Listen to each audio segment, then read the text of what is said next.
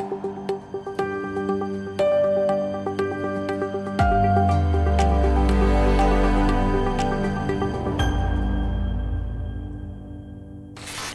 thank you guys. Thanks for joining another Direct Connect with Archer. I appreciate the opportunity to talk with you both, Leonard and Steve Parker, both managing partners here at Archer.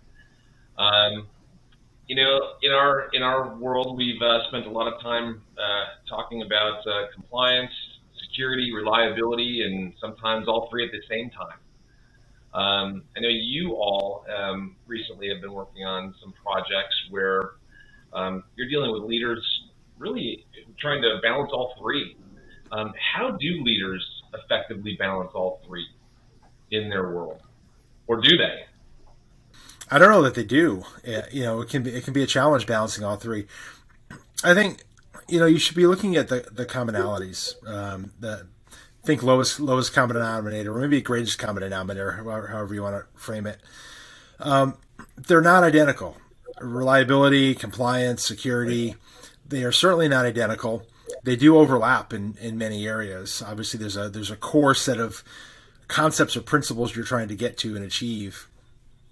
But they all have their unique elements to them. So I don't know if anyone's really achieving it perfectly, but it's becoming a more common theme where people want to try to combine these areas and have a single comprehensive program rather than having a security team doing one thing and a compliance team doing another thing and hoping that they overlap. Yeah, I would agree with Steve. I think surely the stated goal, at least at the federal regulator level, is that all three of those directly tie in and support each other, but that's not always the case. We have standards to ensure that reliability factor, cybersecurity standards, therefore delivering some measure of security. And then compliance, how you demonstrate that you've implemented these requirements.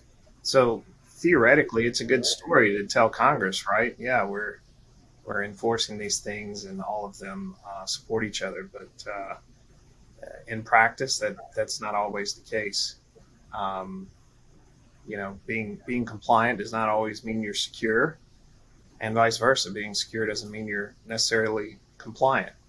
And there's certainly extreme cases of being compliant and being secure that negatively impact reliability. Definitely a challenge to balance the three. Some examples in the electric utility sector on being secure but not compliant might be companies that want to leverage cloud-based solutions. But in the electric utility sector, you'll see many that will shy away from them because of compliance concerns. And I don't know if you see the exact same thing in the oil and gas space. That's managed by obviously TSA, the compliance world. What do you guys see there? I would say we haven't seen those same concerns expressed just because the standards have not matured to the level that they're directly addressing those cloud-based concerns that the electric sector is dealing with the NERC CIP standards. I would say it's probably coming a lot quicker than it did for the electric sector.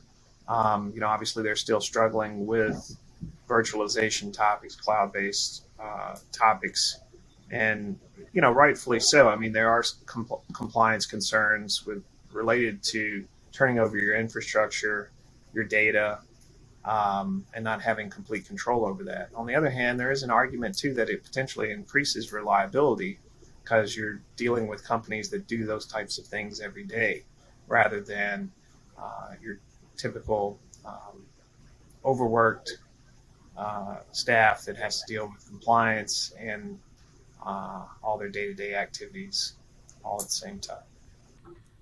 I'll jump on and pair what Leonard said. And there are, I think there can be conflicts, right? You have to resolve those. And the concern on the compliance side is, what will the auditors do? What will they allow? What will they think? What do the standards say and do and allow? But the cloud or hosting or anything of that, virtualization, as Leonard mentioned, a lot of those really are focused on both security and reliability.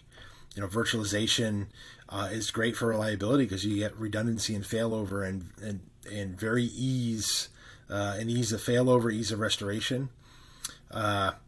Cloud, same thing, right? You can get higher reliability, you get scalability, and along with that, typically you're going to get probably, arguably, stronger security than you'd be able to build internally.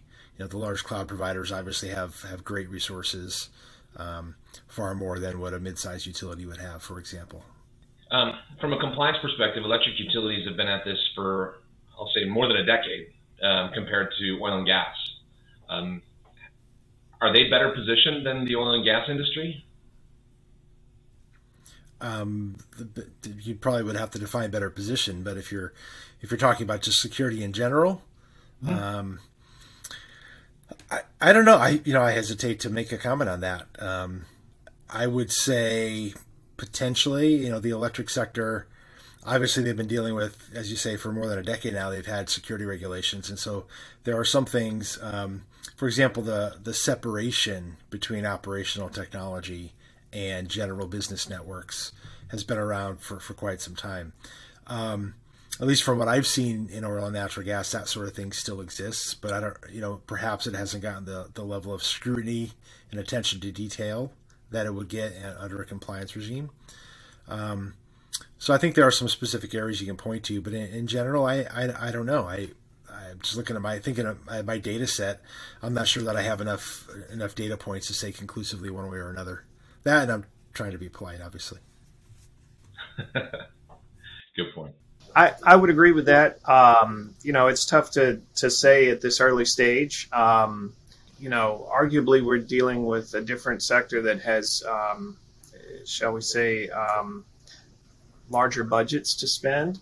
But at least with the experience that we've had so far in the sector, I would say that just because they haven't been under a compliance regime doesn't mean that they have not been implementing, good security practices. Certainly, the TSA Security Directive was a heavy lift for everyone in the industry, and I think that's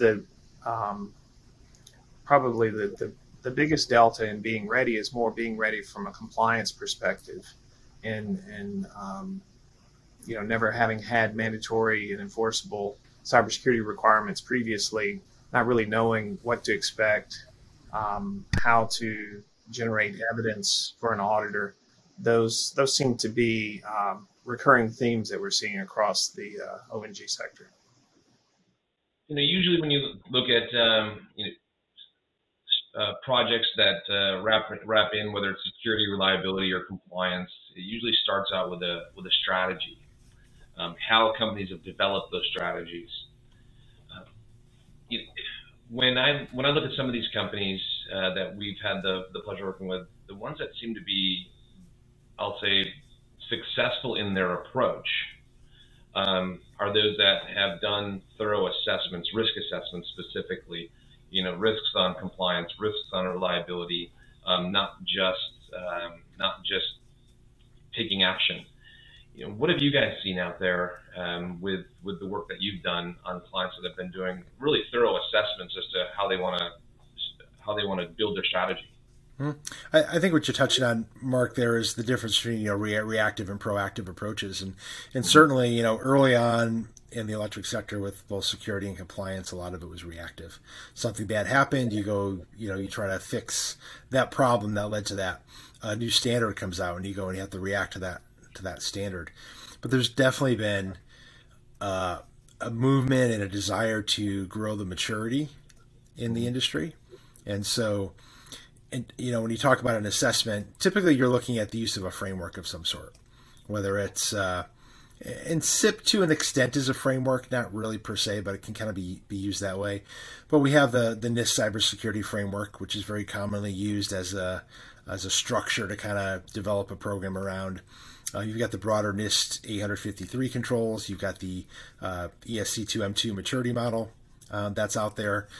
In oil and natural gas, there's been a lot of focus on the API standard, API 1164.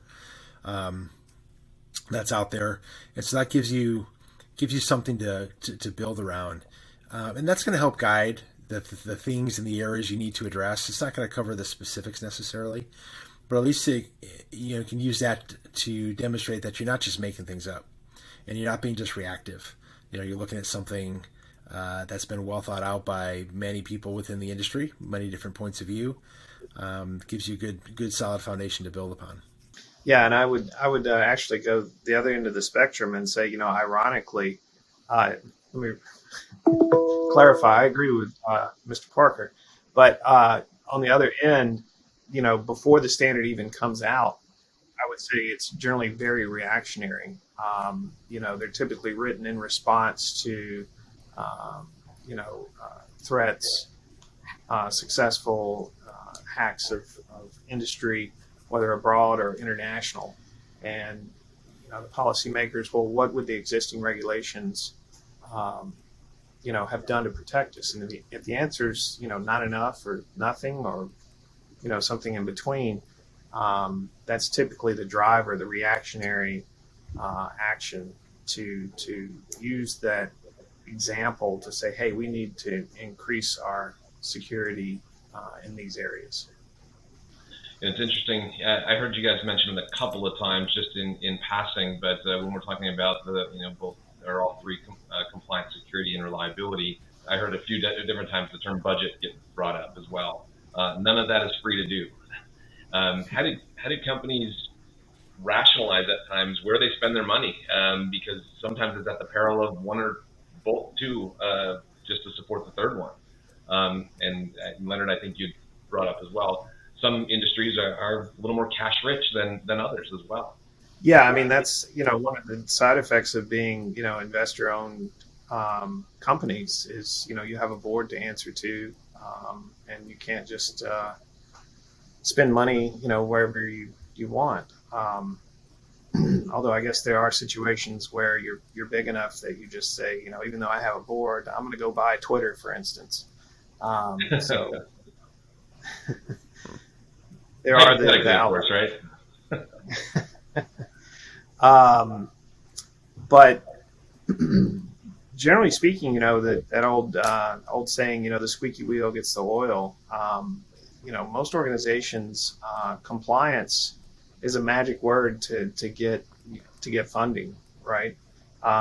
Maybe not to the degree that is needed all the time, but it's certainly, in my experience, regardless of the sector, the way to ensure that a project gets implemented is tying it in some way to some compliance requirement.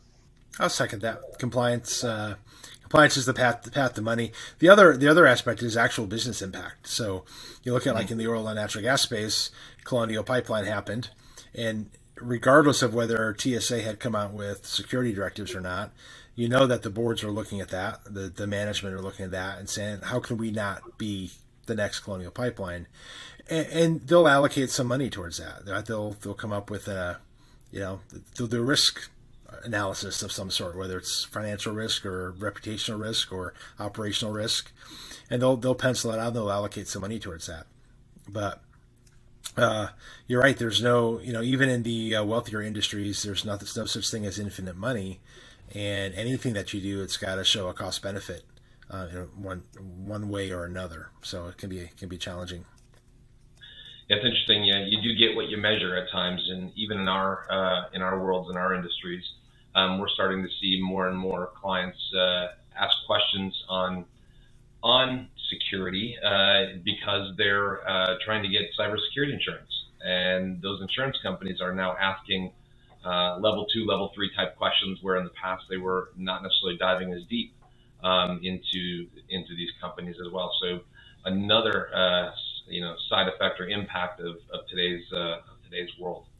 I guess maybe to round things out here a little bit, if you had to give an organization, a recommendation on how to go about balancing all three, compliance, security, and reliability, what recommendation would you guys give? And whoever wants to start, maybe I'll pick on Leonard first. As someone who used to work for an electrical utility, reliability, has to come first. In ensuring the reliability of the bulk electric system is the stated goal of the SIP standards. And while those compliance rules are in place theoretically to ensure that reliability, if you're in a situation where implementing something is going to negatively impact, operations, I think you have to think long and hard on whether that the juice is worth the squeeze there.